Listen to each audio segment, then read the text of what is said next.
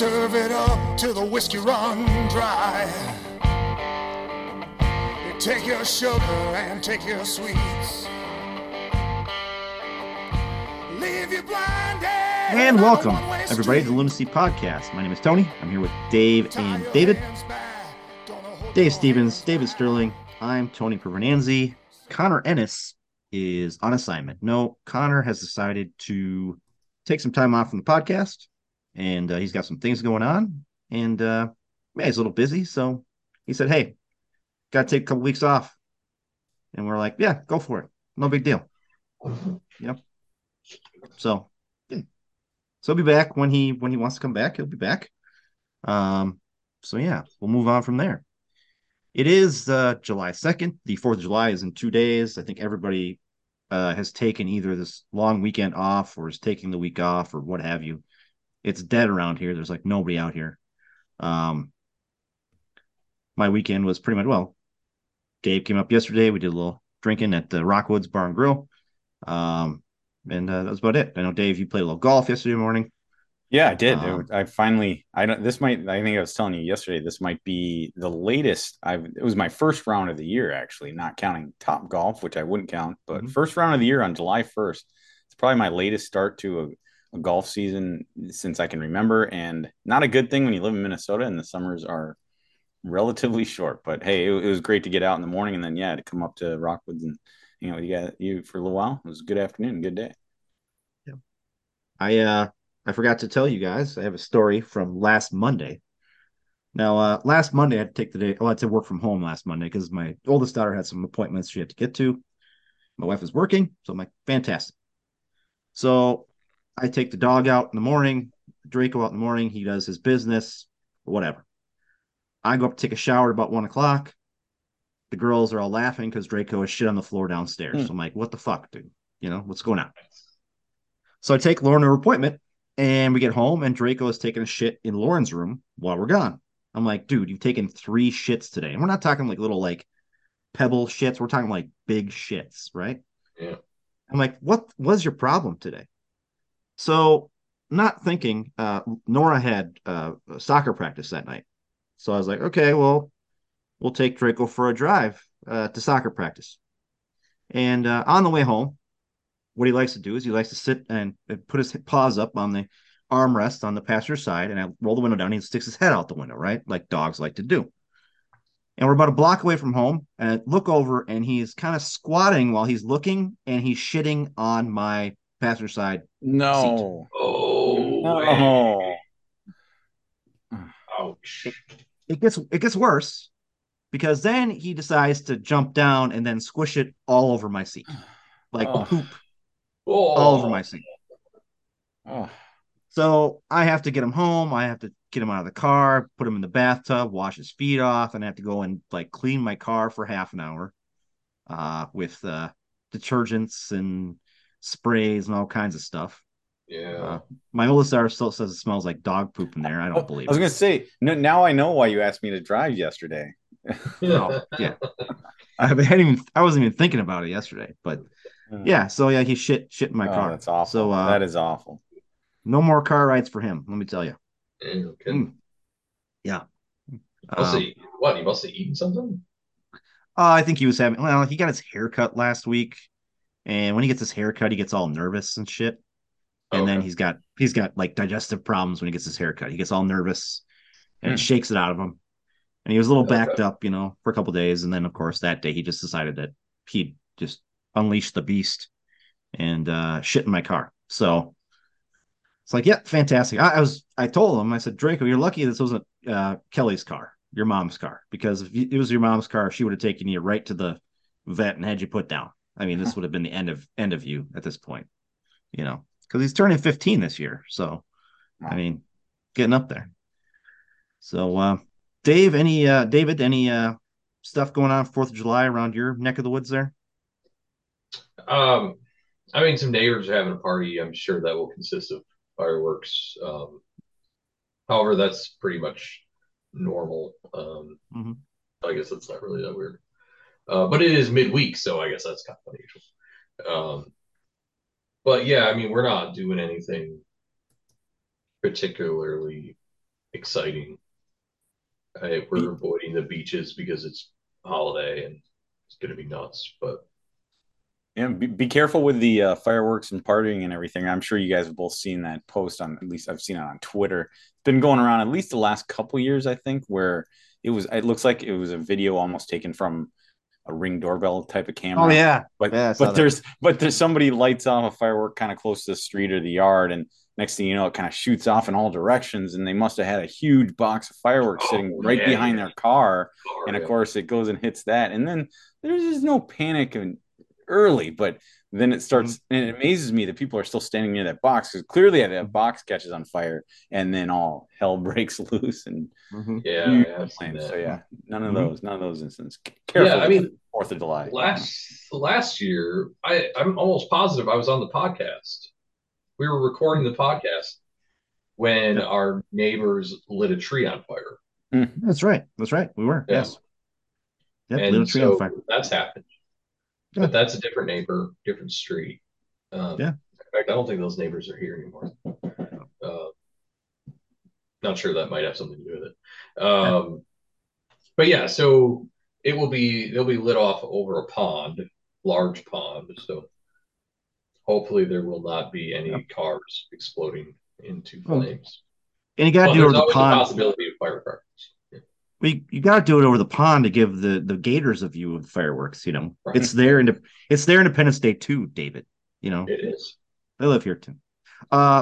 Before we move on, one last thing, David, I want to ask you: are you worried about malaria now? Yeah, I've heard about that. It's actually only 2 counties north of me. Pretty close there. Yeah, I don't know. I guess it's pretty rare, but it's also a thing. It's an outbreak, so it's rare, but yeah, you don't want to catch malaria. I can tell you that, not from firsthand experience, but yeah, I made 4 trips to India over the years, and I believe every time I've gone, I went to a travel doctor, and they're like, here, we're going to give you some medication for malaria. And it sounds odd. And I was in New Delhi. It's not like I was out in the middle of nowhere, but yeah, they told me basically the same thing. Yeah. You probably won't get it, but you don't want to get it. So here, take this medication. I mean, health officials aren't being too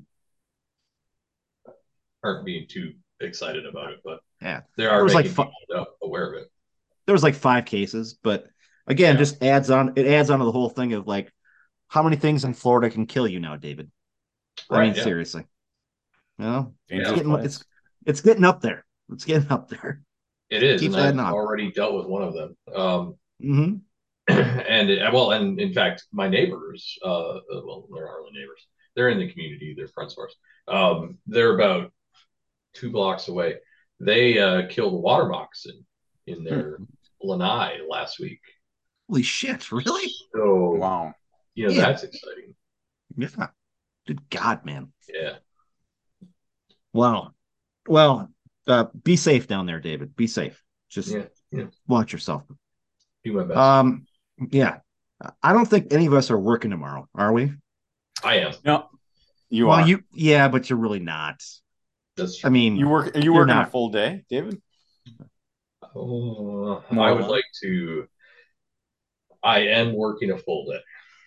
Yeah. Okay. I'll tell you. I took the day off. I took Tuesday's a holiday, like it is for most people. I took tomorrow off, and of course, I still have to attend an 8:00 meeting. Now, fortunately, I can do it remotely, virtually from my home. And then, let me get your guys' thought.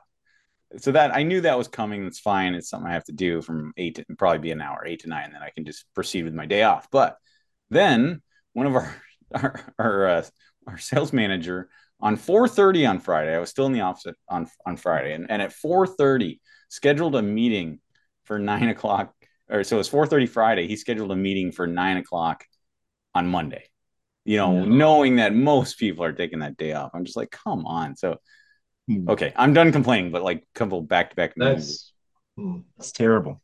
Yeah, I mean, we understand that you have. Yeah, we understand that you have to be somewhat diplomatic about this, but that's pretty ass foolish. Yeah, I don't it have is to be diplomatic. Yeah, I'm not throwing any one particular person under the bus here, and I would never single out anybody by name. I'm just saying in the future, let's consider some email, not email, but just work etiquette. Don't schedule a meeting on 4:30 on Friday for Yeah. the following Monday, of a Yeah. That's holiday. just of a holiday. Yeah, I mean, it's a even if it holiday. isn't a holiday, And, don't do and and it. to be Yeah. fair, like I said, my company does not give Monday as a floater holiday, but still, most people are taking that day. So come on. Mm-hmm. Anyways, all right, I'm done complaining. All right. Okay. Move on. Yeah. Well, I have 80% of the day off tomorrow, so I'm not complaining. well, my office is pretty much going to be dead because everybody took the day off. And my friend Tammy at work was trying to goad the owners into calling it a vacate or calling it a holiday for us in the office. But of course, they can't because we're a union shop and the union guys are working. So you can't tell the office they have the day off. But nobody, even if you're taking the day off tomorrow, people PMs are not going to be there. They're going to be out doing their shit and they'll be online just in case. But I mean, it's I was like, I'm taking a day off, and I took Wednesday off too because I'm like, just fuck it. Why not? Well, why not just take Thursday and Friday off then? No, I could have, but see, David, I have a big trip to London coming up here. Oh, sure. Yeah, that's right. So I gotta save some days. Yeah. I wouldn't want Kelly to be mad and I'd be like, oh, Kelly, we can't take that whole week and a half because I took way too many days off in July. She'd be like, yeah, okay, fuck you.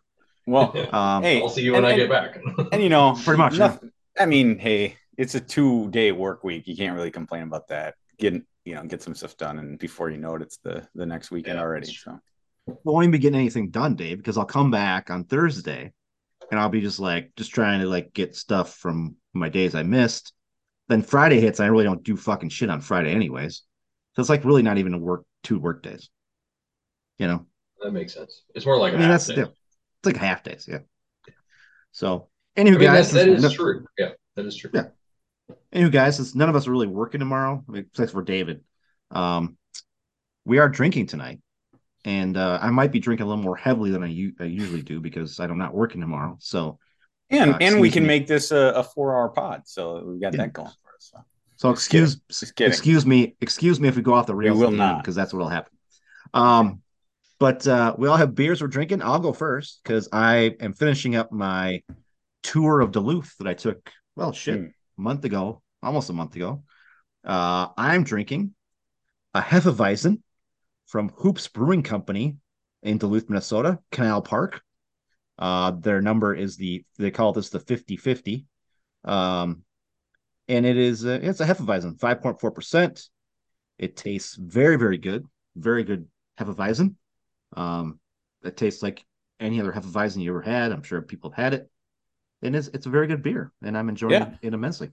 I'm curious about this because maybe I should be ashamed to say I had not heard of Hoops Brewing Company until you mentioned it a few weeks ago when you came back from Duluth. But you said is that right in Canal Park then, like near Canal Park Brewing, say for example?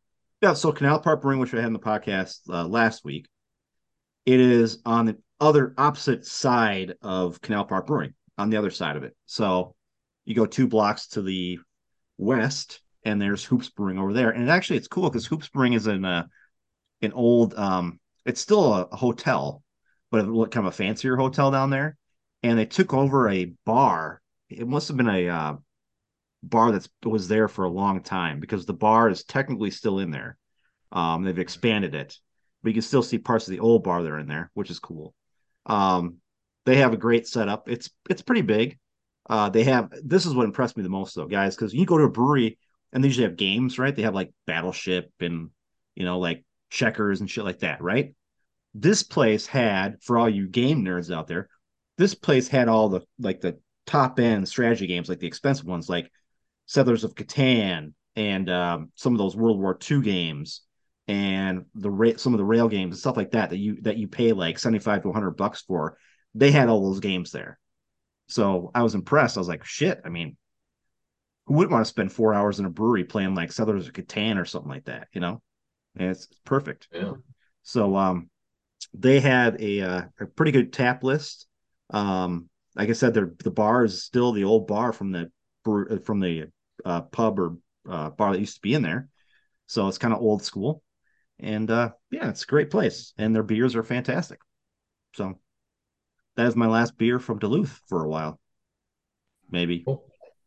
Although I did, now I'm thinking about it. My youngest daughter Nora, just went to Bayfield, Wisconsin, for the weekend. Her friends' grandparents I think it's a house or a cabin right on Lake Superior in Bayfield. Wow. And yeah, so I was thinking I should have asked her to pick me up some crowlers around Bayfield if there's any breweries around there. Do you think Yeah. do you think an 11-year-old could buy a crowler for their dad for a podcast? Would that be In Wisconsin? Yeah, I was just going to I say mean, just exactly the just same send a thing. note. Just send a send a note. note? Yeah, Yeah. we'd probably do that. That's right. I mean, make All it right. kind of look like a I mean, prescription, and they'll be. I mean, it is Wisconsin. I mean, it's kind of like Ireland. If you can see over the bar, you're old enough to order, kind of thing. Mhm. You know, at least in Ireland, and I think Wisconsin the law is the same way. So yeah, she might not even need a note to do so. Yeah. Yeah. I forgot, I don't think there's an age limit if your parents are buying. I don't think. yeah, I Could be wrong.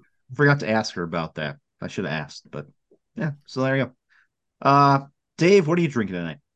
Well, I'm kind of excited because I really tried because it's harder for me now to find a new brewery. Certainly a new brewery for me and a new beer for me. And it might be, we'll have to check the list because I know Connor usually maintains that list, so we might have to ask him. But I got a beer from Swing Barrel Brewing Company.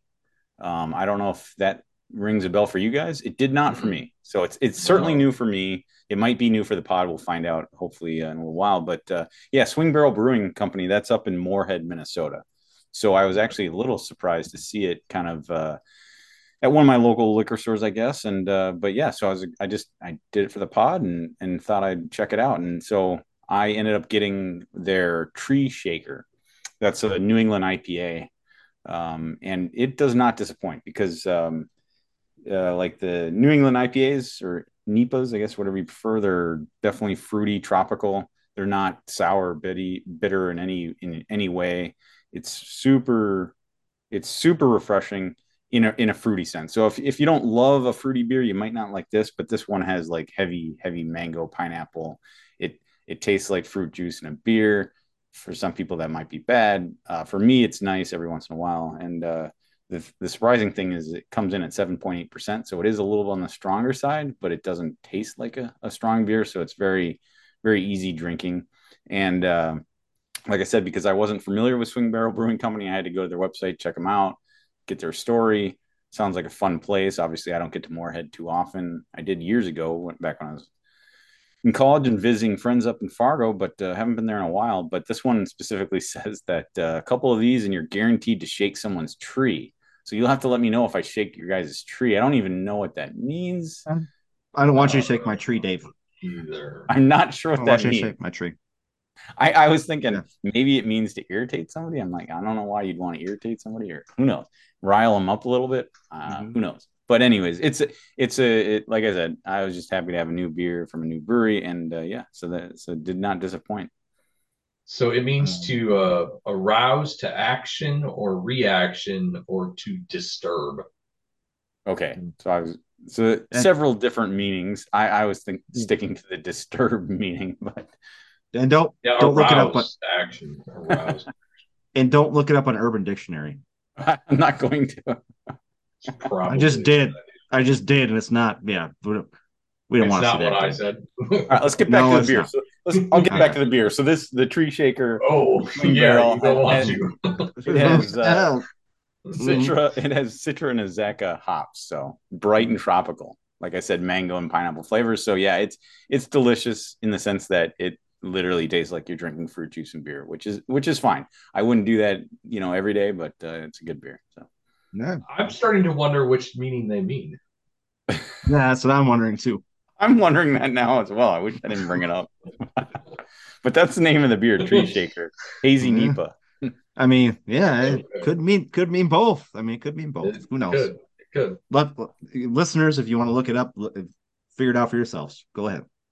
I'm sure a couple will. I'm sure Blake will look it up. We'll get a. And to be fair, this is not. Some breweries like Heavy Rotation, they might have themes to their beer names. I'm looking at the current list of beers that they have on tap in their tap room, and there's no such theme. They seem to be quite random names. So it's very random.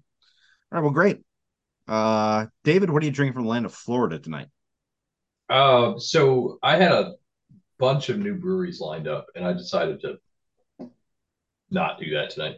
Um, so I went to Palm City Brewing and got a new keg on Friday. And I did something that I have never done from them. They're known for their IPAs, and I just kind of hit them at a bad time.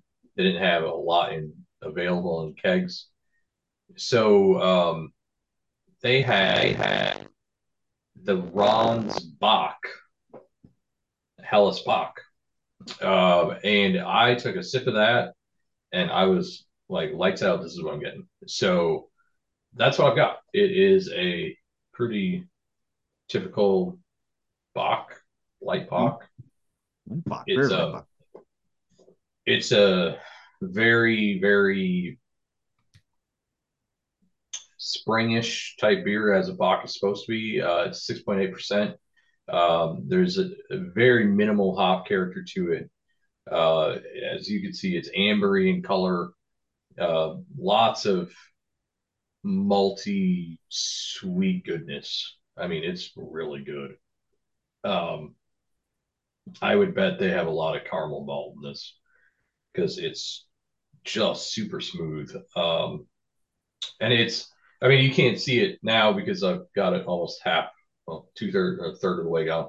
But the head on it was really creamy. Um, it's just easy drinking. Of course, it's 6.8%, so that could sneak up on you.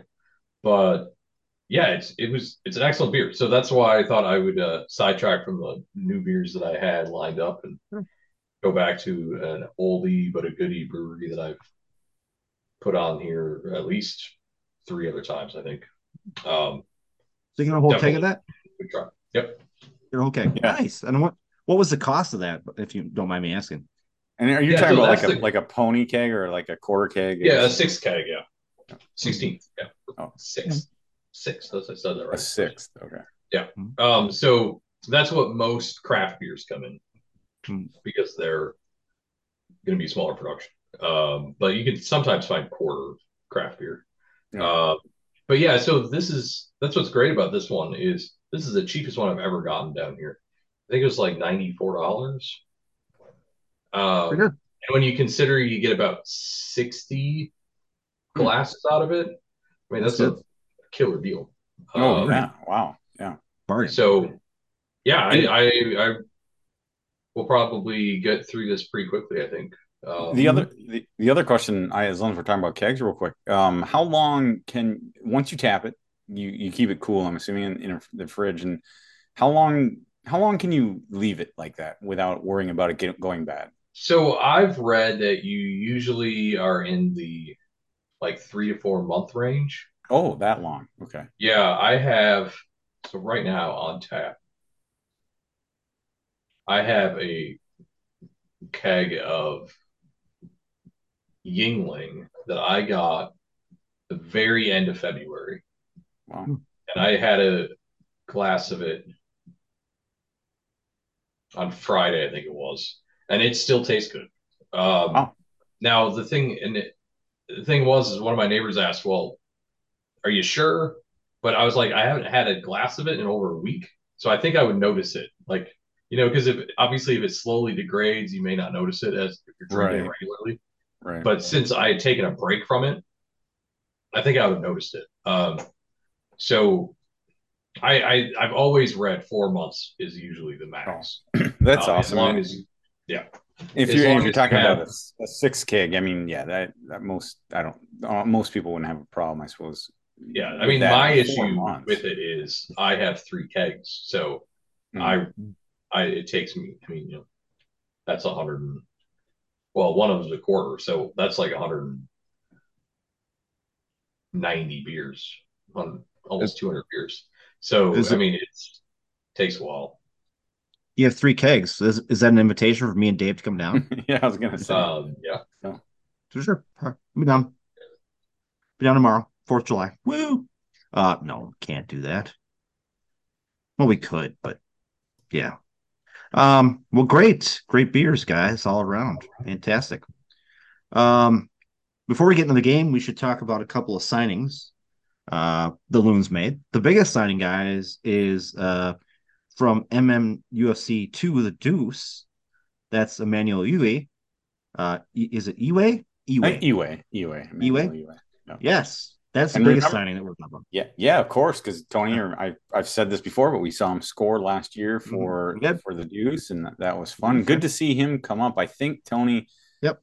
this made sense. It made a lot of sense because I'm pretty sure I'd have to go back and look to be sure, but at least three. I think they called him up on short-term contracts 4 times total over this year. Yeah. So really, at this point, they were either going to sign him to a first-team contract or they wouldn't be able to bring him up at anymore. So it seems to me it makes a lot of sense, especially when you look at the contract. It's a 1-year contract, which I mean, at this point, I don't know if they prorate that for 2023, but then club options for the next 3 years through 2026. Yep. So it's a very friendly contract and just exciting to see the first MN UFC 2 player get a first team contract. So yeah, and I think he's showing promise. Yeah. In I think really all of his appearances, he's showing promise. And last night, he showed really significant promise, I thought, on one occasion. So I think that, yeah, it's fantastic. It's good to see. Especially after I saw something on Twitter, I don't remember who reported it, saying that Minnesota has the second worst academy system. Yes. So, and they like basically didn't even waste time rating our youth teams. Is it surprising though? Yeah. Is it surprising though? I mean, we really haven't had one. No. Right. Until like a year ago. Yeah. When they decided to actually do something. Yeah. Yeah. I mean, I think they made a really stupid mistake to close the academy down during COVID. I don't know if that was regulation kind of forced or not, but I think it was a bad decision. I think everyone else thinks it's a bad decision. But so it's good to see somebody come out of it that has potential because I mean it's a good story. I mean, it's a good story. He's made contributions, like you said, already this year on his short-term contracts when he came up and appeared in a handful of games now already prior to this signing. And also, it's just a nice story to see. Like, he was born in Nigeria, but he's been in Minnesota, I think, since a very early age, I guess. And he played collegiately at St. Cloud State. Yep. Played high school soccer here. Can't remember where off the top of my head, but he has. So it's nice to see. Wasn't he? Then he was the first Minnesotan to sign with MNUFC 2, right? Or would that have been? I think Fred was first.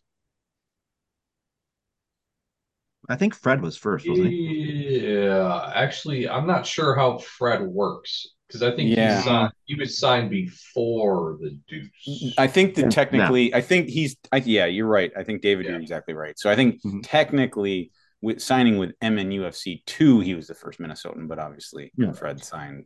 Yep. Yeah. No, and of course Fred plays with them, but he's not. Yes.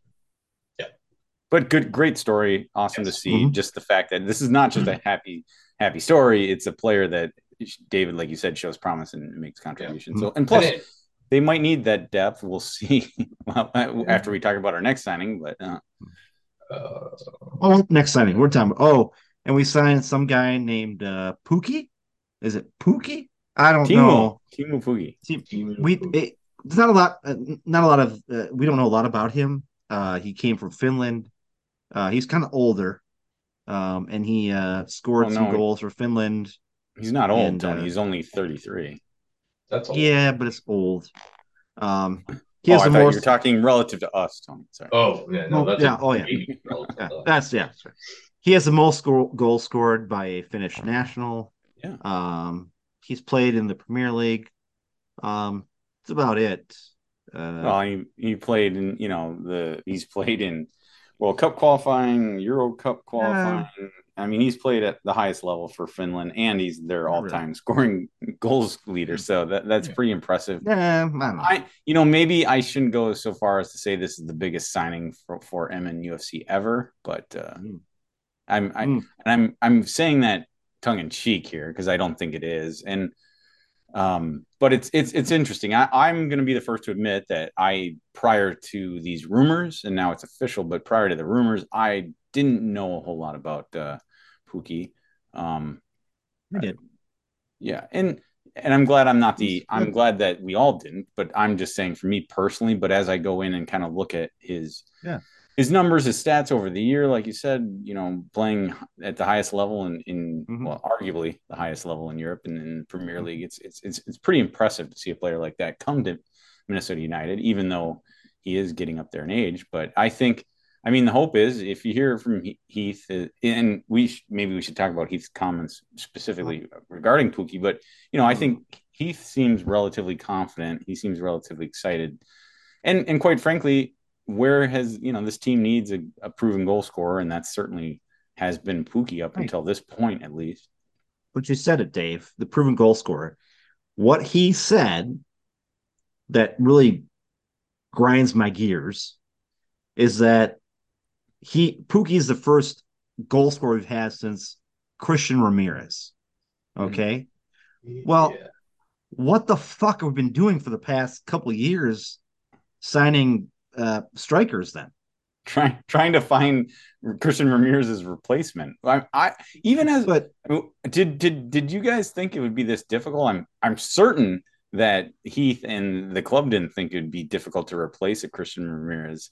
But it's been rotating doors. They've cycled through strikers. I mean, we don't need to talk about it ad nauseum because we've been talking about it for the last 5 years, like since Ramirez left. So it's just the reality is our best goal scorer, who I think is better than Teemu Pukki is currently, was let go because Adrian Heath didn't know how to manage strikers and was a dumbass.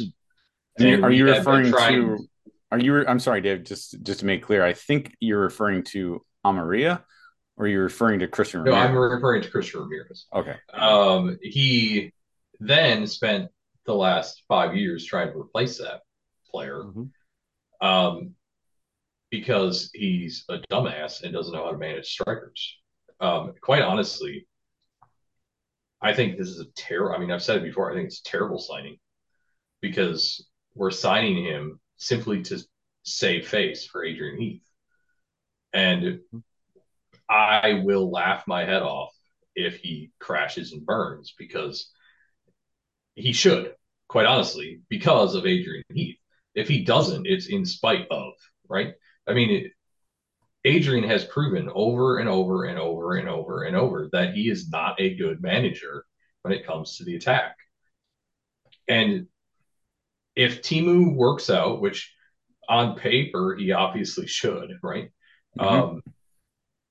It's going to be in spite of everything that Adrian Heath has done and will do in the next future games.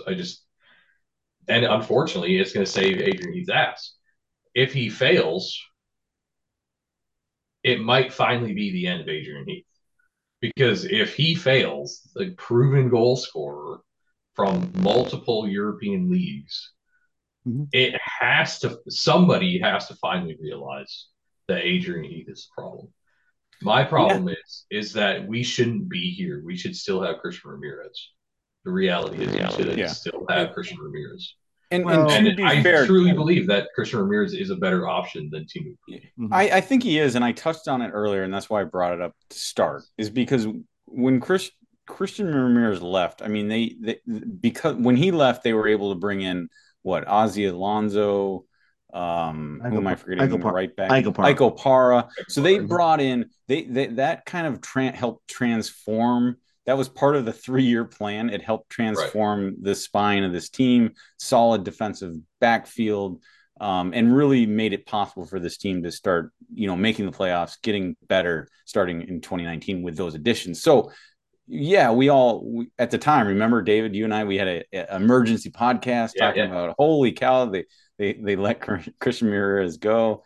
It was a big deal. But that being said, because of that, this team was able to transform into, I don't know if I want to say perennial, but 4 years, it helped build that backbone, that strong backfield. And so I just think that's why I just think they didn't think it was going to be that hard to find a goal scorer. Well, it has been. It's been really, really tough. Yeah. And so we'll see what happens. And maybe this is the last gas. I mean, even as we sit here recording, they're still out of the playoffs. They're not, to save Heath's job, I'm assuming he has to at least make the playoffs, if not go on a run. And so maybe this is what they're doing. So it'll be interesting to see how this turns out. I want to thank Blake for listener Blake for sent me the Y Scout report on Iwe Pukki, and it's interesting. It goes into great detail. There's so much information we would be sitting in here in a 4-hour podcast if we're going to go into all the details of Pukki. I don't want to do that, but he's kind of in the championship, kind of middle of the road as far as goals per 90, and then but he's quite high with assists. So it'll be interesting to see how he works with the other pieces that are already here in Minnesota. Yeah, I think that's the big thing. He is a big name, right? I mean, there's no if, ands, or buts about that. And he's definitely seen, I mean, he's had a great career. But he's also played recently for a team that isn't very good. And he literally has been the only guy that scores goals on that team. And that can artificially increase the number of goals in which a player scores because he's literally the only one scoring them. So I think that we have to be very careful with stats. And yes, the Y Scout is a really good way to look at the fact that he's very middle of the road. And his stats at a 30,000 foot kind of look like he's better than what they are once you really start digging into them. Because again, like I said, when you're the only guy scoring goals, when you're the one, kind of like a Rey, right? Rey looks very good because he's literally the only guy on our team that does anything. I'm being using a little bit of hyperbole there, but so I think that's a thing that I'm going to go into this very tempered because you have a guy that's very middle of the road in the championship, where how that translates into MLS will be interesting to see because a lot of Europeans have a very hard time coming to Major League Soccer. Yeah. They don't understand I'm not saying that we're that good. It's just they don't understand the physicality and the outrageous ridiculousness that MLS can bring, and it makes it very hard to play. And I think we'll get into that as we talk about last night's game. But yeah, it is. Yeah. That's a great point. I mean, I think most people would agree that the championship, the second tier in English football, is a better league for the most part. Maybe not 1 to 20, but at least the top end of that table is better than most MLS teams. But that doesn't necessarily mean you're going to pick a player off of a championship, even a top end caliber team, and bring them into the MLS and just assume they're going to have success immediately. That's a great point, David. Yeah, and I think we've seen it, right? I mean, Gareth Bale did not do fantastic in Major League Soccer. I mean, he was good, but he did. I mean, he did help LAFC win a cup, yes. But that was a fantastic team. Yeah, in general. David Villa wasn't fantastic, and he was very good in Europe. Frank Lampard is one of the best midfielders to ever come out of England, and he did terribly in Major League Soccer. And now he was quite old compared to other players. But, Steven Gerrard wasn't great here. I think that people forget that we've had some really pretty impressive players come through into MLS and really kind of fizzle out. And it's because it's a weird transition. It just is. And I think it has a lot to do with the quality, right? I mean, if the quality is lower than what some of these guys are used to, and maybe that might play in favor for Pukki because the championship to MLS maybe isn't that big of a step down. So it might be a little bit more on par, and he might do better. Well, Inter Miami brought in Messi. Minnesota brings in Pukki. I mean, we've got to, we had to react. We had to. Well, technically, Inter Miami brought in Skittles too, which is that's right. But... That's right. It's not Inter Miami anymore. It's called Barca Miami. Right. That's what it is. Barca Miami. But no, I mean, I think I don't want to make anybody think that I'm wishing ill upon Teemu Pukki. I just really am annoyed with the circumstances behind the signing because I know it's to save Heath's job. And so part of me almost wishes that he doesn't do well. Well, another reason why Pukki came here is because he has, I guess, his family and Lud's family are very close. He's playing Robin Lod on the national team. It's kind of sad that he won't be able to play with Robin Lod this year because I'd love to see those two team up on the front line for the Loons. But, we'll see what happens. It's a big signing. And whatever happens. It's great. If it goes great, it's great. If it doesn't go great, it just proves some of our points we've made about Adrian Heath on this podcast, that regardless of who you have at striker, he can't manage that striker position. Yeah. So, and he claims to be the striker whisperer, right? But also, I think you have this dynamic that he's coming into a team that's potentially coming together, right?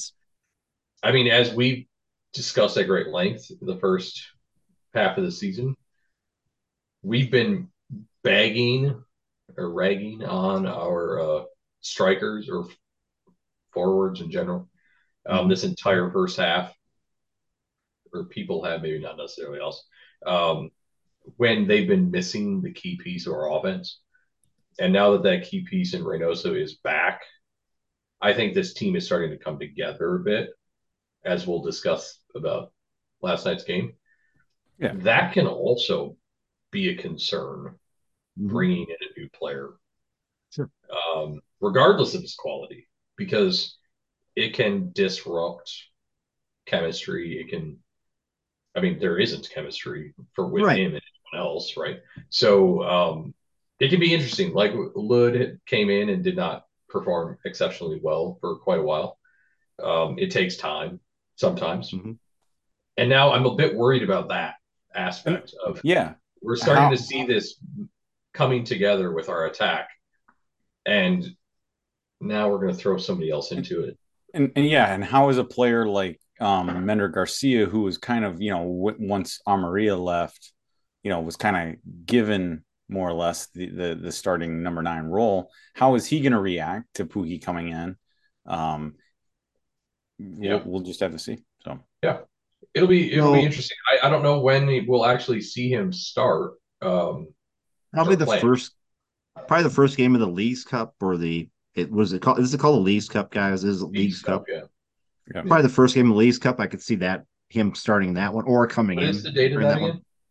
I think it's July 22nd or 23rd. 22nd. It's in it's in that ballpark. I mean, I only know Inter Miami's because that's been like the game. Obviously, the games aren't all on the same day when every MLS club is participating in the tournament. I believe the first.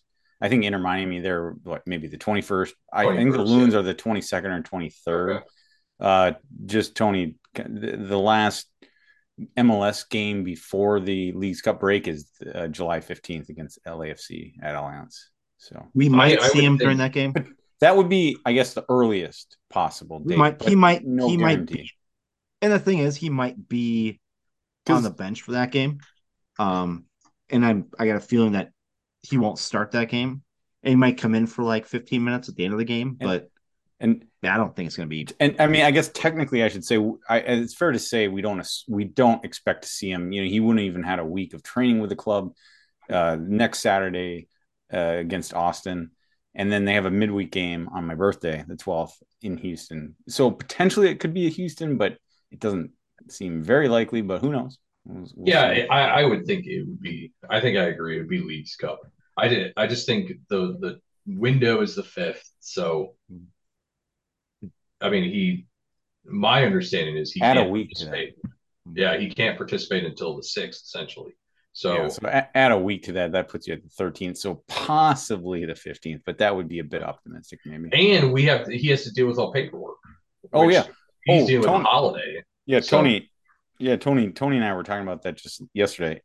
Yeah, I think technically he still has to get his visa cleared yeah, for him to play, which hopefully is just a technicality. But technically, as far as I know, that hasn't been completed. And then I think there's other things like a physical, which I'm yeah. assuming he passes. But yeah, good 20, point. yeah, 21st, 22nd, 23rd. That time frame seems most logical. So those are our two signings. We have two other guys who technically haven't signed yet, but I think we're close. We'll just briefly say that Ishmael Tajuri Shradi, who has played in the MLS before, who is a right winger, looks like he's going to be signed by our team as a depth piece because we're missing, of course, Robin Lod on the right side. So need him. And then who was the defender? It Dave. was yeah, it's and thanks again to Blake. It's Ethan Bristow from Mm-hmm. the Tranmere Rovers, and that would be League Two of English football. Mm-hmm. So I guess essentially the fourth tier of English football. And he's been getting some interest from other teams in Yeah, England, and he's which is young. positive. He's 21 years old. 21. Yeah. But he's played like this year.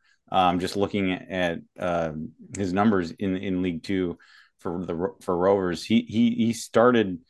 He appeared 46 times, started all 46 times. So I mean, he is a promising young player. Again, if you do a quick 30,000 feet view of the numbers, for a left back, middle of the pack, literally middle of the pack. That if I'm going to sum it up into a paragraph, he's middle of the pack. But yeah, he's so young, you'll never know. I think the one thing that's clear is he would fit right into the system that Heath wants to run in a 4-2-3-1.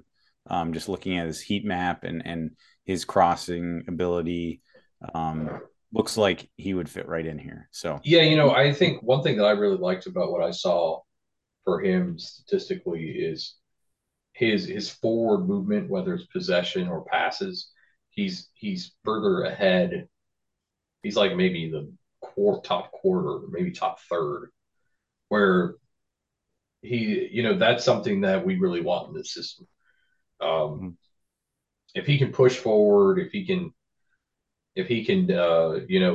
push forward with a pass as opposed to back passing, lateral passing, and all that, I think that's great. I think we need to have the speed. If this doesn't, the Y Scout stuff doesn't say anything about his, like speed or anything, but I would think if he's as successful as it suggests in forward passing and forward movement with the ball, he must be at least reasonably speedy. And it means that he makes smart decisions because to be middle of the road passing, but top third, top quarter in forward passing, that means that he's making the right decisions on his progressive passes, and that's fantastic, right? yep. I mean, it might say something about his quality of back passes, but maybe you don't want him passing backwards. But I mean, that's a positive thing. We need that from our flanks. That's what, like you said, Dave, what Adrian wants.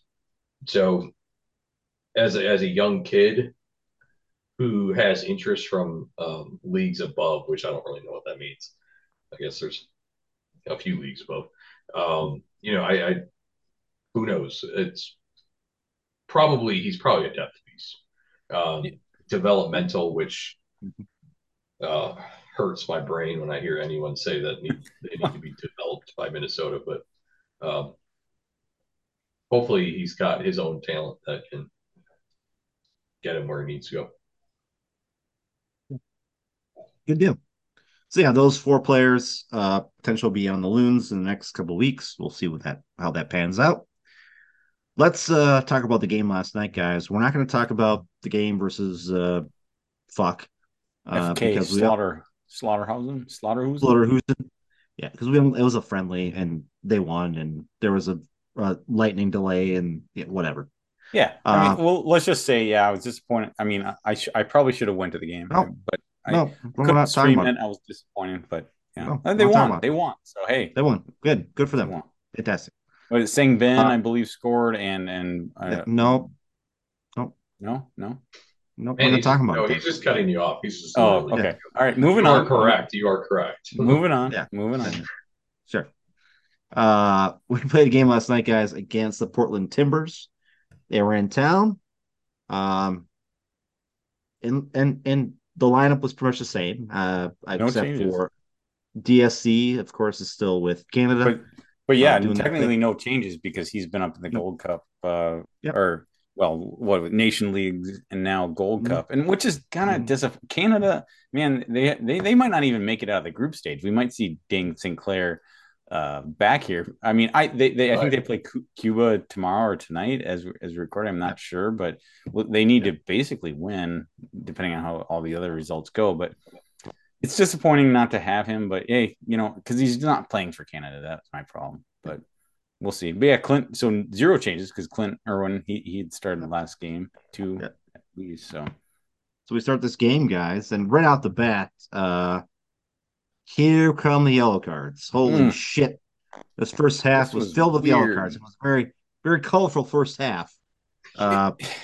It was tough, like because I know Dave and I at least were texting back and forth. It was not a good start to the game. Now, fortunately, I wouldn't say Portland had a good start to the game either, but it was just sloppy. It was really uninspired, especially, with a midweek win boost, friendly. Sorry to bring it up. Maybe there was some reasons for optimism. You should throw in the score of that friendly just so you get it. It was 2-1. It was 2-1. They won. Yeah. All right. Anyway. And look, last week, in RSL on the road, they started hot. Minnesota did, scoring 2 goals. And so why, with Reynoso starting, of course, getting his first start at Allianz Field, that must have been exciting for everybody in attendance. And I just expected a little bit more. And we did not see that. It was a very uninspired start, very sloppy. The only thing that surprised me, I think, at least through the first 20, 25 minutes, I'll have to look how it ended, but Minnesota had a 65-35 possession advantage through the first 20, 25 minutes, which it didn't feel like that to me because it just was bad to start. Yeah. Minnesota ended up controlling, I think it was 53% or something like that. Yeah. So, I mean, it shifted back to where it was 4 yellow cards in the first half, guys. That's a story here. That's a story. But it was 4 yellow cards in the first 35 minutes. 35 minutes. Tapias, Boxel gets one for dissent.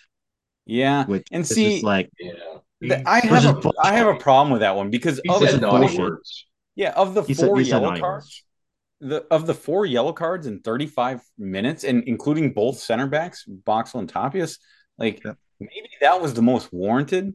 Because, I think at that point, I can't remember, but Boxel, that was at least the second or third yellow card.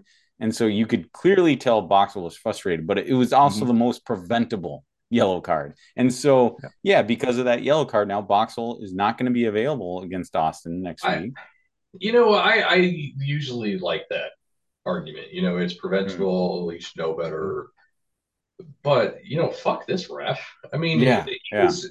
He deserved whatever Boxel said to him because Boxel committed a foul that was really soft. Right. That's the problem. And then he got called for it. And he mouthed off, which you're right, Dave. He should have kept his mouth shut. He's a veteran. He knows better. But Tapias' foul was pretty soft for a yellow. And then Boxy's soft. And he just – I get it. How are you carding someone in the 13th minute? And then how are you calling a foul that they called on Boxy? I get it. Now, again, I agree with you, Dave. He should know. But in this case, I almost feel like it was whatever the ref got was warranted. Yeah, it's and we should say, and they said this during the broadcast. that this referee, let's see, I don't have his name. Luke. I'm not even going to try and pronounce it, but It's Lucas Spala, I Lucas believe is how it's Lucas spelled. Bala. I believe they said that he has this year in MLS play, he has given the most cards.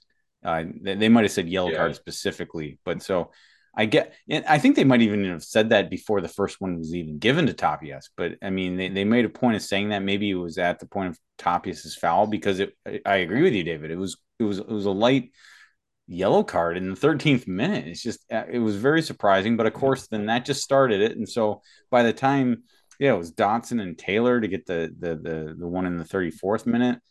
That's 4 yellow cards in 34 minutes, and at this point, yikes! 3 out of your 4 back line have yellow cards, and we're not super deep right now. Of course, you have Coleman on the bench, but like you're not super deep. It's a little concerning, especially the way this game has started out so sloppily. So yeah, not a great way. It was really frustrating, and I was laughing and crying at the same time. It felt like because it was rough. Boxall missed next game. Yeah. Along with Adrian Heath, guys, who got a yellow card later in the game. So, and again, that was totally warranted. I mean, the yellow card was warranted, but what got Adrian Heath the yellow card was fully warranted. Yeah, he was arguing about. I think it was a foul at the time. Was it a foul or it was something right? Yeah, it was Rey supposedly fouled. What was his name? On the sideline, he maybe supposedly caught his back leg and he crumpled over. Yeah, pretty easily. And I didn't see this until today as a record, but Zaparic, I think it was that he fouled. I didn't, but I didn't see this today. But apparently, Lucas actually apologized to Adrian Heath probably after the game, and Heath is kind of like, "Well, thanks for apologizing, but I doesn't matter. I'm gonna miss the next game as a result, so it doesn't really matter. Thanks for your apology. It really means nothing." Yeah. But yeah, frustrating. Let's move on, guys, to the first goal of this game, which happened in the 43rd minute. This is an own goal by Diego Chara. This is a nice pass from Bongi over to Mender. Yeah. Mender goes to get it. Chara gets in the way. He makes the ball go this way. Yeah, this is why I hate own goals. Because I was just gonna say that. Yeah. Mender made a fantastic run. Everything about that was on point. Bongi's pass, which Bongi making any decent pass is, praiseworthy. And it was perfect into the box. Mender was right there where he needed to be, and Char got in the way and put it in. You're right. I mean, if you watch that, and as I watched it, I mean, it was Mender's run, and incredible cross by Bongi. But if Mender is making that effort, I mean, it wouldn't be an own goal. Yeah. I mean, if I guess technically Mender didn't touch it when the goal was scored. I thought Mender did, and it's too bad for Mender not to get on the score line. But hey, it was great effort by Bongi and Mender. And you know what I want to say? Shame on the Minnesota United supporters who took the time to point out that Mender didn't score the goal. Yeah. So pissed that we have quote unquote bad forwards. There were a few of them that I saw that did that, and it's like, shut the fuck up. Are you talking about the thank you Portland chant? Well, no. So there were some people on Twitter that literally made it a point to state, look, Mender didn't score that goal. Just to make further emphasize that our forwards can't score goals. And it's that's in bad taste because Mender I mean, I think he was probably responsible for we didn't talk about it, but I think he had an early chance prior to that. And he had been playing well. And again, if it wasn't for Mender's effort, that goal wouldn't have been an own goal. It wouldn't have been scored at all. And so, unfortunately, he doesn't get credit, but it was Mender's effort that led to that goal. So, that's really shameful, in my opinion, to talk about it that way. And You might be right about that. Thank you, Portland chant too. I guess I don't know, but I mean, I guess thank you, Portland. I'm not. I don't criticize anybody for saying that, but it's just like I'd rather be celebrating Minnesota's effort rather than saying thank you, Portland, because yes, exactly. you should be chanting thank you, Mender. Really, is because whether he scored it or not, it was his effort that led to that goal, obviously, and Bongi's. And I think I had made the comment. We were talking about through the first half hour of this game. Now I made the comment in our chat that it was sloppy. This wasn't a good looking game by either side, but I think even up until that point, Minnesota had the best chances. It's not like this goal was not against the run of play per se, but it was almost surprising because if you watch the first half hour of this match, you weren't expecting a goal by either side. This was starting to feel like a 0-0 draw up until that point. No, yeah, I totally agree with that. And in fact, I don't think that the stats, we'll go into the expected goal stuff. MLS's expected goal chart thing says that we were increasing significant. We spiked right before that goal. I don't think that's accurate. Well, I think the one I'm thinking about, and like if I'm thinking about to our text thread, it was like DJ Taylor, who had a great game, like had a tremendous cross into the head of Mender Garcia, who made a leaping kind of effort, and quite a good header, but unfortunately, Portland's goalkeeper was in good position. Yeah, and actually, he had another one right after that, like literally a minute after that, where it was to his foot, and I think it was missed wide, I believe. And I mean, I guess in that sense, the expected goal makes sense that it started to spike. I only brought that up because, watching the first basically 25 minutes was rough. It was not good by either side, but it was. I understand the spike, and we talk about all the time that expected goal, especially on MLS, is a little deceiving sometimes. But Minnesota, I said it about 3 minutes before the own goal, was Minnesota had the better chances. I guess I was thinking optimistically, but they weren't great chances. But right. But yeah, DJ Taylor. I mean, he had a hell of a game. So I mean, and good to bring up his game because I mean he played well defensively. He had early opportunities to the Mender's head, which was a great header. It was just the Iwe made the save. So, anyways, moving on. So 1-0 at halftime. No, that's not. I'm not going to skip over the best part. Don't skip over the best one. In the 45th minute, which 45th minute plus 4. Yeah. We get the Olympico from Rey on the corner kick, which is a fantastic shot, by the way. I every time I watch these, it's magical. It's magical. It was Ivicic. I thought could have been better. It was surprising he was that far off the near post on the corner, but unbelievable. And I think, and they talked about this earlier. I mean, I think that was like the third or fourth corner. I could be way off, but it wasn't the first corner. For Minnesota at that point, obviously. Yeah, and Reynoso had tried those near post corners earlier in the game, and I think he was looking for flick-ons, from like he'd practice. I think he was looking for flick-ons on the near post to try and get eventually a header or a tap in or whatever. And so beautiful Olympico from Reynoso, but I don't think he was necessarily expecting to do that. I think he was maybe expecting to get a near post run that just never came. And Ivicic was so far from that near post when it went through, it was almost surprising. He's a good goalkeeper. We know that what he did, early in the season against Minnesota, but yeah, I think he was, it was Mender, right? That almost. Yes. Mender almost, that's what I'm thinking it was drawn up as. Yeah.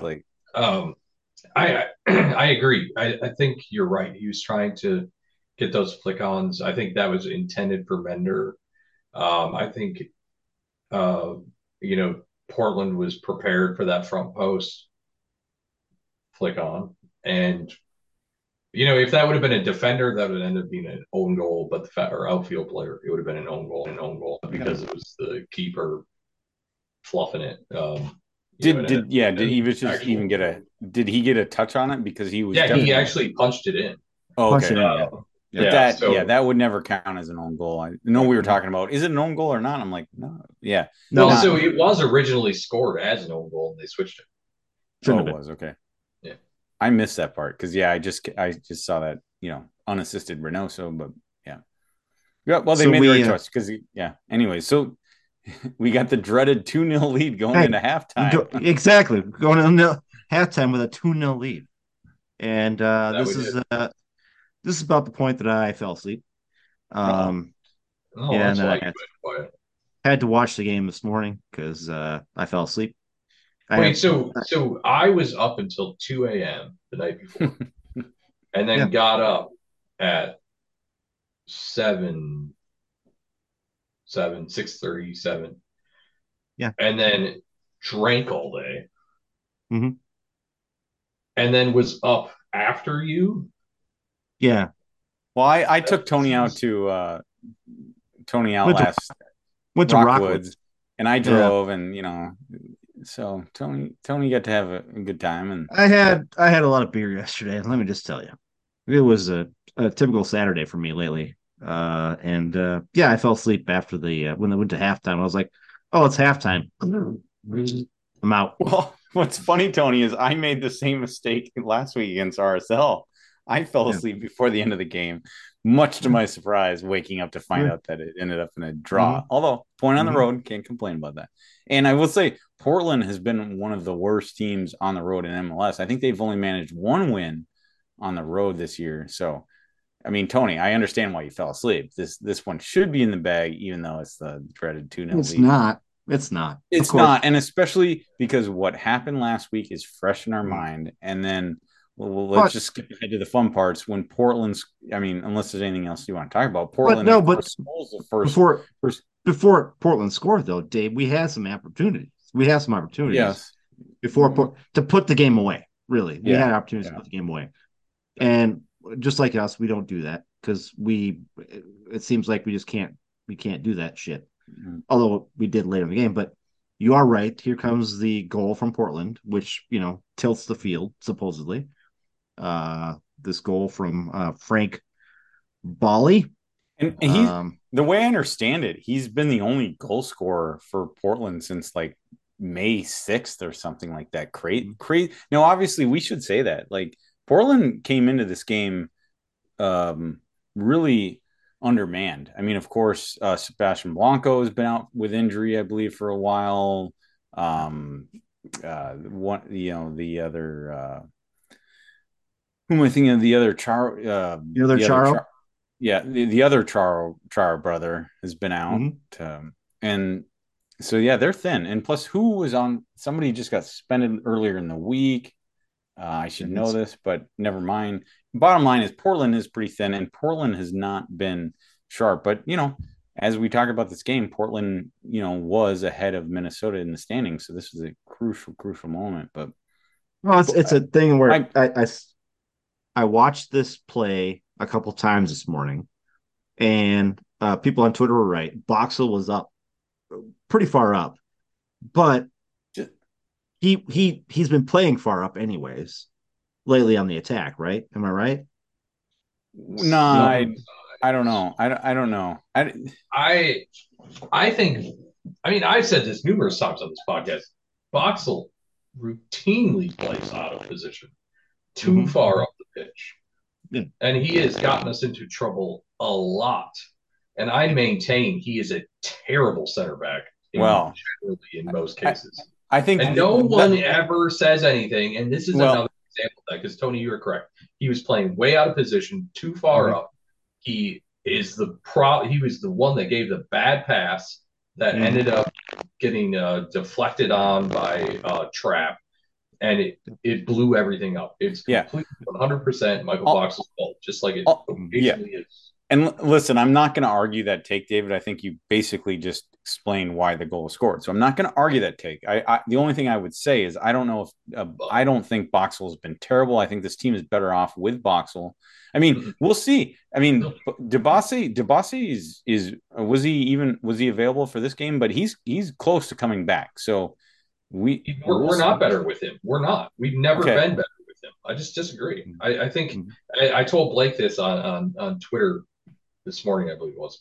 I said Boxall has been poor for a very long time, and the only reason we think he's good is because other players around him make him look good. Either it's like an Iko Para, who makes him look better because Iko Para was just so good, or it's a Brent Kelman who isn't very good, and he makes Boxall look good. Yeah. And that's the way it always is. And same with Debasi. Debasi is better, and he makes Boxall look better. Even Boxall with on his own, I think is just about as average as you can get, and I don't think he's much better than Kelman. Maybe just because availability is the best ability for me. Like he's been a stalwart in the lineup for so long, but I mean, I'm not going to disagree. He was probably okay. He was the reason that goal was scored. And it's frustrating because when you're leading 2-0 at home, that should never happen. Right. Why was he that far up? Why was he that far out of position, to make that kind of a mistake and leave it open like that? Yeah. So huge blunder, because when they can cut the lead in half and knowing, hey, we're fans, we're watching the game, we know what we're thinking at that point. I know what I was thinking.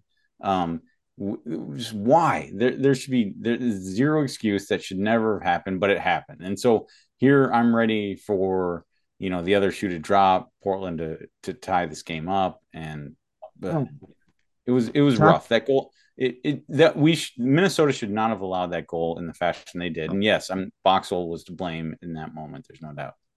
Tapia says cover for Boxall this year a little bit. That's all I'm saying. Yes, and I'm not saying and I'm not saying that Tapia's just better, but it's just I think we need to stop saying that Boxall is good. I think we do. I think we need to stop saying that. Did us talking about Boxall shake your tree? Did it shake your tree, Dave? Did it shake your tree? A little bit. Dictionary.com. A little bit, because it shook my tree a little bit because I was in a negative way, not in a positive. Yes. I wasn't aroused, if that's what you're getting at. But I was just a little irritated. You have to go that far down there. Come on, Dave. Let's go. Well, I didn't say it at first, but you know what I'm saying. In general, I'm looking at the last 4 years of Michael Boxall. I'm not looking at this year or that play, but there's no doubt about it. It was just so frustrating to watch. I mean, just because Minnesota has won one game at home this year, prior to last night. And so what else am I going to think? What else are you guys going to think when you give up a goal after? But what's funny is, like, what does Heath do after this goal? He takes out Mender and puts in Arriaga. Oh yeah. It's just like we're trying to park the bus. Take out your attacking players, like you said, David. I was so pissed. I'm like, I saw that. I'm like, for God's sake, what has he not learned in the last week? It's like, what could you possibly think is going to come? What good could you possibly think is going to come from this play? This change, I should say. And it's just, it was mind-boggling. And we did kind of fall into a shell. We did. Yeah, we did. Briefly. Very briefly. Yeah. But then we got light. Yeah. And it was exactly what I was talking about last week, where we were we're absorbing some pressure from Portland, but we weren't giving up on the attack, and we got a counterattack. And Tony, what happened on that counterattack? Well, before we get into that, were they then playing a 4-3-3 at that point? Yeah, I think so. I don't know. Well, with Mender, Bongi was up top, and with Mender going off, I mean, I think it would almost had to be a 4-3-3. Probably what it was. Interestingly enough, on the counterattack, it looked more like a 4-4-2. It's interesting. Actually, they did. I mean, the one thing that they did say, and the one thing you saw almost immediately after Mender went off, is that maybe Reynoso might have moved up into that more attacking 9 position, but I saw it. It's like they mentioned it on the broadcast, and I saw it and I noticed that, but I think I failed to pay attention for the rest of the game. But it would feel like a 4-3-3, but obviously Reynoso's playing. If you look, in fact, if you take the highlight that's on MLS and you go to about the 7th second, it looks like a 4-4-2. Just how that whole scenario was setting up. I don't know that that's what it technically was, but it did kind of look like maybe that's what they're trying to do. But let's talk about that goal. Valentin makes a great pass, by the way, and we don't talk enough about Valentin on this team because he's kind of been the forgotten guy, and he's done a pretty good job being where he's at when he's played games. When he started, he's done fairly good. I've liked his play. He's an MLS veteran, and his pass is fantastic. Because he basically reacted to, was it Chara? I don't know. I mean, he basically no hesitation, but I think you got to credit. I think was it Bongi and Reynoso that were, David, you mentioned it. They didn't give it up in the counter. They absorbed the pressure, and then I think it was Reynoso and Bongi that made that run. Yeah, just incredible. And then Valentin. Initially, I was thinking it was Sangbin, but yeah, it was Ray. Is it? Oh, is it? Yeah, but I mean, he did. It was just to see Valentin just not even think about it and just basically one time his basically long ball up the middle was incredible, and then Bongi with his speed just blew past. Not just his speed though; it's the header to himself. Yes, yeah, that's the key part of it. The header to himself in front of him, right? Instead of trying to slow down, get the ball back, and then wait for guys to come to the attack, he actually headed it to himself forward and took his speed to a next level fast.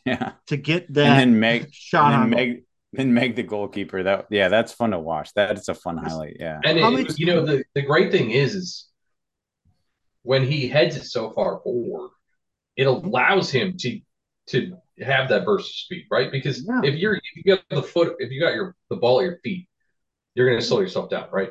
And you're generally going to make mistakes the faster you get. By pushing it so far out in front, he was able to just use that space to make greater space between him and the defender by being able to run a lot faster. And he did a really good job of getting back on the ball and being set for a clean Meg. Yeah. I mean, for me, that was the moment in the game because I went from feeling really negative, Portland just having the lead in 10 minutes prior, and then just I was then at that point, from that point on until Bongi scored, I was just expecting the worst. But for Minnesota to get the third, to say, hey, we can absorb, David, like you mentioned, the pressure and score the third goal, the all important third goal, that changed the game. That was a moment of the game for me. What happened after that? He completely abandoned trying to be defensive. And what happened then? Just a minute later. 3 minutes later. Oh my God. Shocking. What happens when you don't defend on the back foot, on the heels? Yeah. Well, hopefully Heath's going to learn something from this because, what happened in RSL, now granted, maybe it shouldn't have happened in RSL, but to see what happened in just a matter of a few minutes against Portland was pretty wild. Great. And it just flipped the game for me, just feeling negative to just, holy cow, this team can actually do it.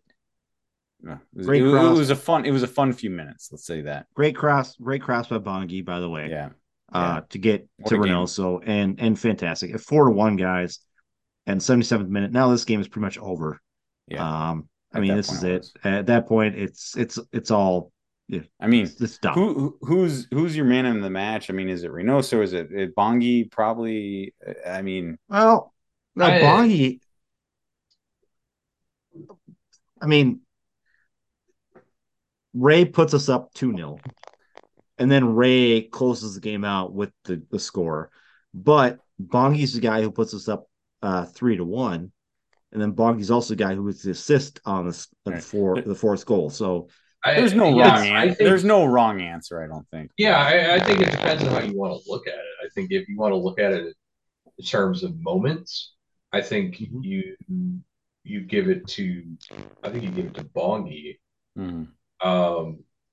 just because of those two moments in the second half that he was a major part of. I think if you want to look at it from the all-encompassing match, it's Emmanuel Reynoso. I mean, without a doubt. I mean, because obviously, I mean, we've talked about it ad nauseum at this point.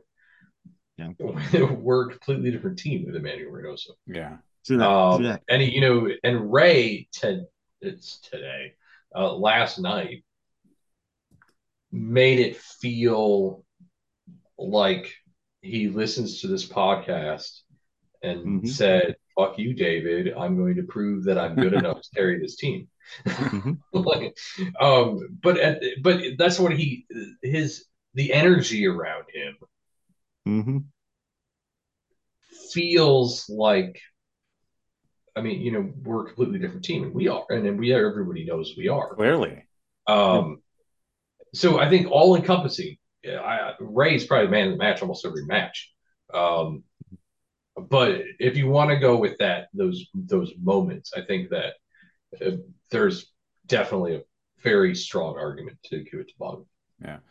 I found it interesting after the fact, and I completely forgot about this until after the match was over. But we're talking about Minnesota scoring 4 goals. Obviously, that's their season high. And the last time they scored four goals was last year against Portland in that 4-4 draw. I had completely forgot about that. But what does it mean, Dave? What does it mean? 4 goals. What does it mean? It's a crooked number up on the board. But what do we get? What do the fans get? Free fries. Free fries for everybody. But does that mean you get 2 free fries? Right. Because I think the deal is if they score 2, you get free fries. So if they score 4, you should get 2 free fries. 2 more. Free fries. So everybody's rejoicing. That's 2 weeks. 2 weeks in a row, you get free fries. I gotta admit, I have not taken advantage of that offer. How do you do it? You just drive through and say, "Hey, Minnesota scored," or you use the app. Got to use the app. Yeah, you need to buy something too. Okay. Not really free. But hey, free's free. We're not complaining about that. So maybe I'll have to take advantage of that one of these days. So it's not like back in the old. Now that Pukki's in and Reynoso's back, I mean, I think this is going to be the norm. I mean, at least 4 goals a game rest of the season. That's you'll see that in my predictions. So quit drinking tonight, okay? So cut yourself off, please. Cut yourself off. But no, we win this game 4-1. Probably the most exciting game of the year so far that I think we've seen. Tony, you fell asleep at the wrong point because I know you should have taken a nap during the first 30 minutes and then watched the rest of the game. But that's the way you and I are about to turn 44 years old, Dave. I mean, come on. Yeah. We're getting up there. You can't. When you drink a lot during the day, you can't stay up until 2:00 in the morning. Understandable. And we don't live in Florida, like David does, and that it must be like the fountain of youth down there. Just it's the extra sunshine, exactly. More energy, vitamin D. Right, that's right. So let's move on, guys, to next weekend's match, which is against Austin, which is here at Allianz Field. Austin is, I think they're like a couple points above us, maybe a point or 2. I don't know. 2 points. 2 points as it stands. They're in 8th place. That's why this game was huge. Obviously, unfortunately, Minnesota is still below the playoff line, but they jumped Portland, which was crucial. I mean, if they had lost at home, it would have been disastrous. And so Minnesota is sitting in 24 points. Austin at 26. So what did we talk about last weekend, guys? Or when we talked about the next 4 games, what had to happen? Well, I think what we say, pretty much had to win them all. They had to win. They had to at least 3 of 4. 3 of 4. Yeah. So that's number 1.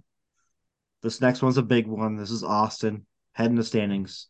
Same situation. Basically, situation. this is almost the same situation as we were dealing with Portland last week. It's the same situation.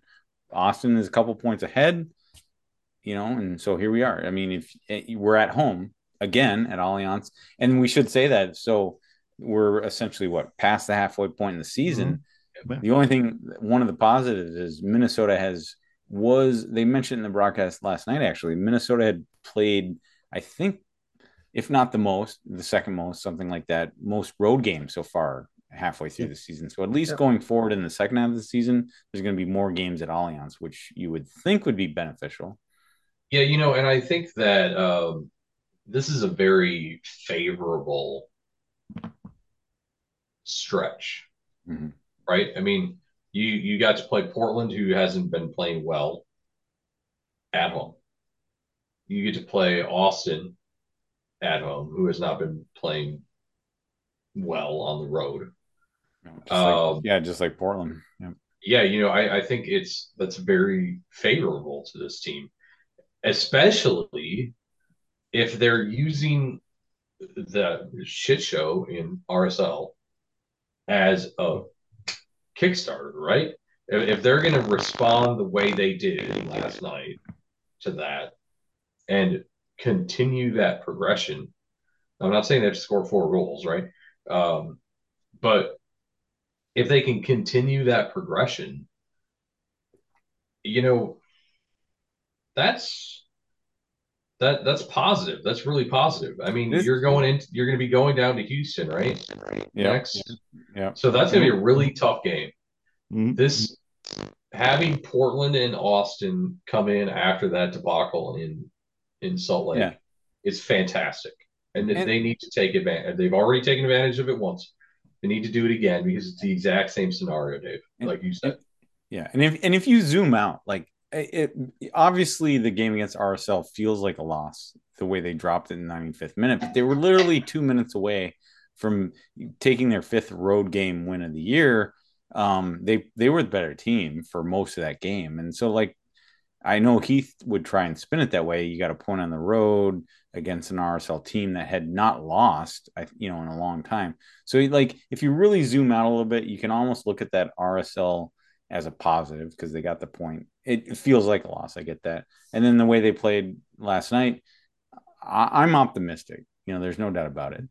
With Reynoso back, Pukki on the horizon, there's reasons to be optimistic, even though this club is sitting in 11th place. So let's talk about Austin, guys. Yeah. Looking at the past games against them, we've won 3 games. They've won 3 games. There have been no draws in the series yet. So we're 3-3. Whoever wins this game, if there's a win, goes ahead in the series. So let's make some predictions. I'll go first because I'm going to be very optimistic about this after watching last night's game. Me too. I'm going to say we're going to beat Austin 3-0. And Rey gets another brace. Bongi gets at least 1 assist. And we get a goal from Menor Garcia.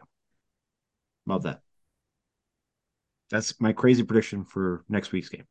I mean, that's kind of optimistic. I was going to be a little more optimistic. I'm going to say 9-3 Minnesota. I'm just kidding.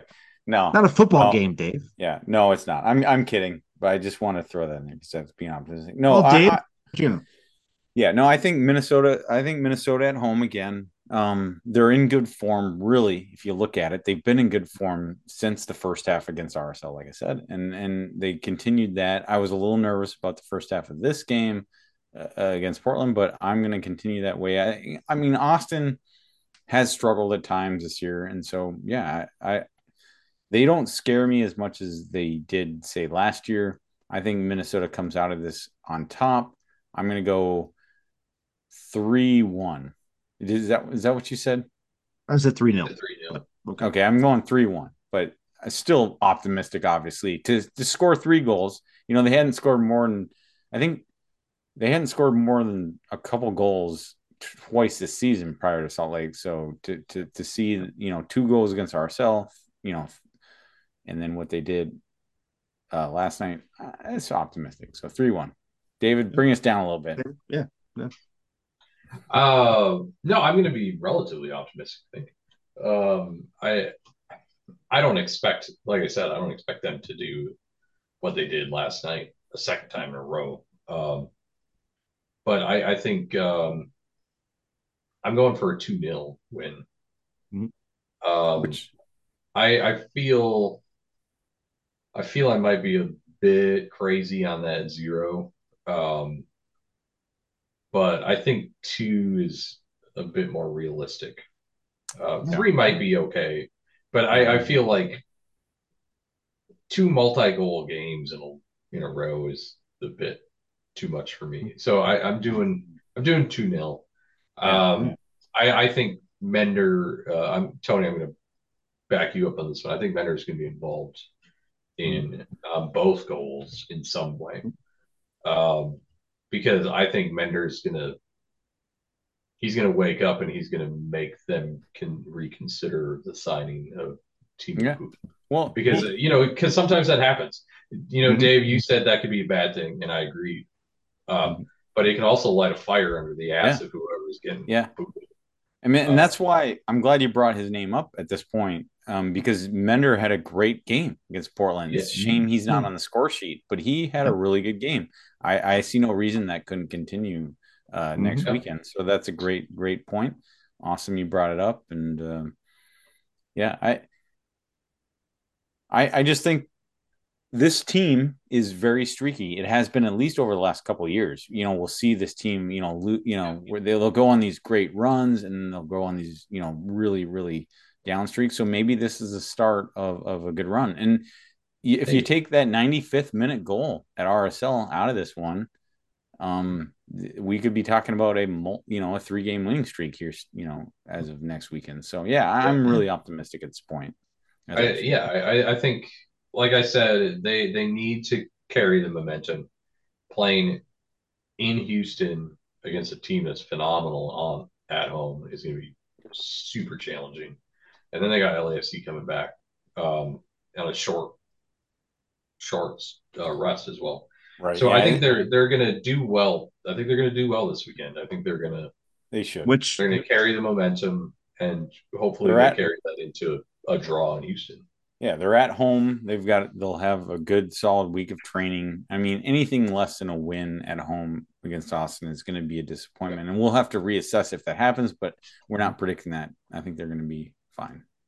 Oh, by the way, the LFC game, Dave and I will be there at that game.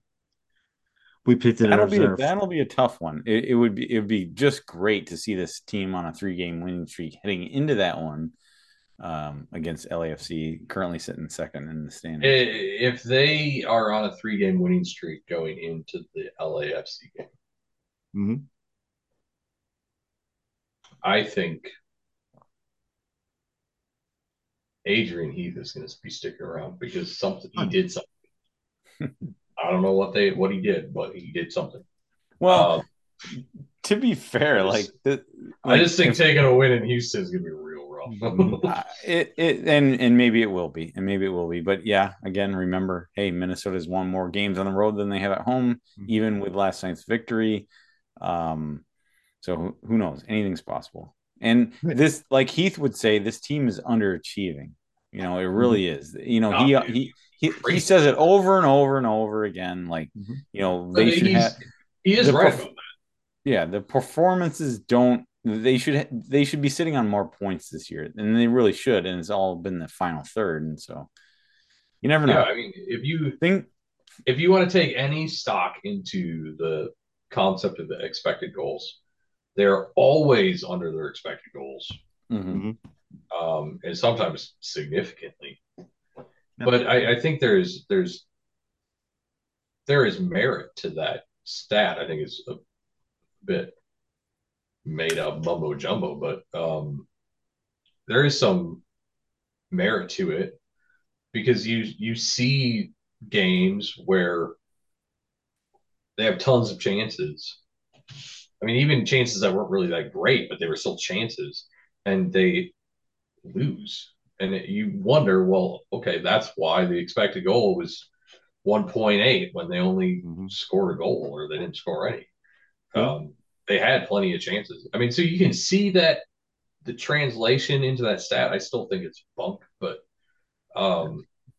it's I agree. That is one thing I agree with Adrian Heath. They've underperformed all season. Yeah. And after a 4-0 victory, or 4-1 victory, sorry, we've got to be optimistic. And so why not? All right. So we don't have to be, but we should be. Should be. Let's move on to move on from Loons talk. No soccer history because Connor's not available. So we'll move on to final story of the night, guys. A funny story. This is out of Minnesota. Just happened recently. Mankato man armed with Skittles attacks restaurant patrons and staff. Mankato man walked into a restaurant and began pelting customers and staff with Skittles, charges say. Tristan Levi Von Stitna, he's got 4 names, 19-year-old, is accused of causing the disturbance at the undisclosed restaurant. So we don't even know what restaurant it was at. They won't say. On June 23rd, according to the criminal complaint, police with the Mankato Department of Public Safety went to the establishment on a report of a man yelling and throwing Skittles at employees and customers. Officer found the candy littered all over the floor and a bag of Skittles near the garbage. This is the best part. A victim who was hit by a Skittle that caused a stinging pain in her back area. Well, Tony, I mean, what? Skittles. I mean, Tony, you probably know this. Skittles are one of my. Not that I eat a ton. I know. I don't eat a lot of candy, but Skittles are one of my favorite candies to have. I know. They're fantastic. They have a hard outer shell. I mean, they really do. Hold the phone. Juicy goodness. Hold the phone here. Hold the phone.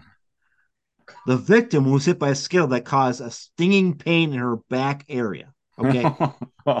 She's never played paintball before then because not even that. A Skittle's how big? Seriously. It's not about the size. It's about how you use it. But it's basically I mean, what if you took a handful of Skittles and threw it at your back? It's basically like getting hit by a shotgun. I mean, it's not basically It's not. That's a guy throwing a Skittle. I mean, I suppose it's the same concept. I mean, the velocity might be a little different, but significantly lower. Yes, I could see if you got hit in the eye with a Skittle and it hurt your eyeball. But a stinging pain in her back area from a Skittle. Come on. You know I'm joking. I know you're joking, but I'm telling you. It seems like Mankato news was a little light that night, apparently, if they're going to describe it that way. Yeah. Is it possible that maybe he had a slingshot? No, I don't think so. Because that could make a Skittle. Oh yeah, it could be. But they didn't say fast enough. They didn't say that in the police report, so obviously he didn't. He was just throwing shit at people, right? Yeah. And so, but nobody. Maybe he was a minor league baseball player. He's 19, and even so, even if I get what's going on here.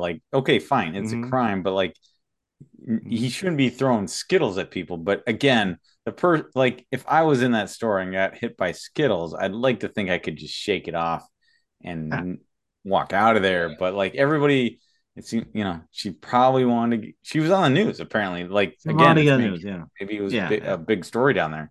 But she probably has that on her refrigerator now. I don't know if I would have described it the same way. Yeah, okay, yeah, I got hit by a Skittle. So, dude, after this was found in a nearby business, informed he was under arrest. Officers tried to attempt to handcuff him. He pulled away, attempted to run. At one point, he allegedly attempted to trip an officer, wrapping his legs around him. He was, of course, taken in. It took 3 officers to gain control of him. 3 officers on a 19-year-old guy. And this 19-year-old guy, by the way, this picture, he looks pretty small to me. So I don't know why it took 3 officers to get him. Okay, well, so here's a new one. Maybe if you're high on PCP, you're able to throw a Skittle really fast. Mm-hmm.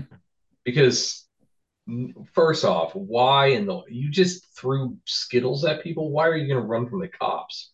It's not like it's not like, okay, he's not like he's Corbin Burns, David from the Milwaukee Brewers. Yes, but why if you just assaulted people with a bag of Skittles?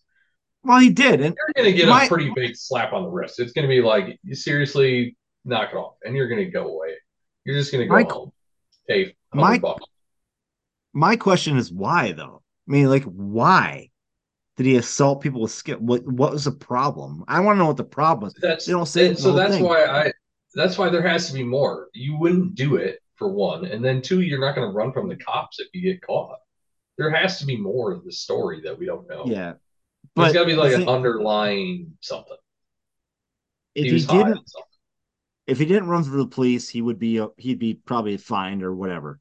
But now because he had fifth-degree assault and disorderly conduct, he's facing up to 1.5 years in prison and $5,000 fine. Oh man, yeah, that's an expensive fine. He had to be high on some fine for throwing Skittles. Yeah, but I mean, and who wastes Skittles? I mean, with inflation, a bag of Skittles is probably like $2, right? I'm throwing those Skittles into my mouth. I'm not throwing them at other people. Right. That's for sure. You're supposed to buy Skittles? What? Yeah.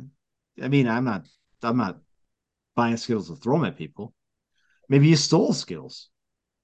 Yeah, maybe. Maybe that was the thing. Maybe you wanted to destroy the evidence. It's funny that you brought this up because, like, I literally bought a bag of Skittles out of a vending machine at my work on Friday afternoon. But I didn't throw them. What were you doing? Were you in Mankato recently? I was not. I was at my work in Champlin, Minnesota.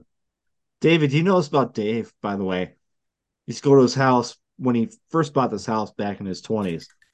You go in his refrigerator, and it was Skittles and beer in his refrigerator. I wouldn't keep the Skittles in the refrigerator. But all you had to eat was hard to make them hard.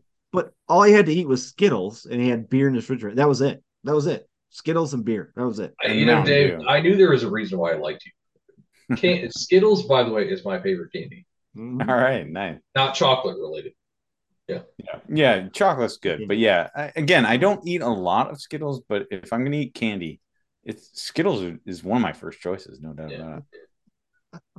Skittles and beer.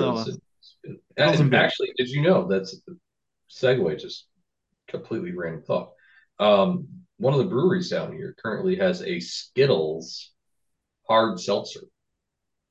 Dave's got on a plane tomorrow. See you, Dave. Yeah, I'm out. See you later, but you're out. I'll be there for the 4th celebration. Let's go. He's out. It's the one that's just a few miles from my house. Oh, dude. Awesome. Get down there, Dave. No, so that's the funny story, guys. So maybe we'll have to follow up when we figure out why the fuck he was doing this shit. Yeah. If it was not drug, maybe it was like his girlfriend worked there. Maybe he like got fired from there or whatever the fuck the reason was. But maybe you should reach out to the news source and say, I should. We're a hard hitting podcast that would like further information as to this case, and we're a hard hitting podcast. That's good. That's good.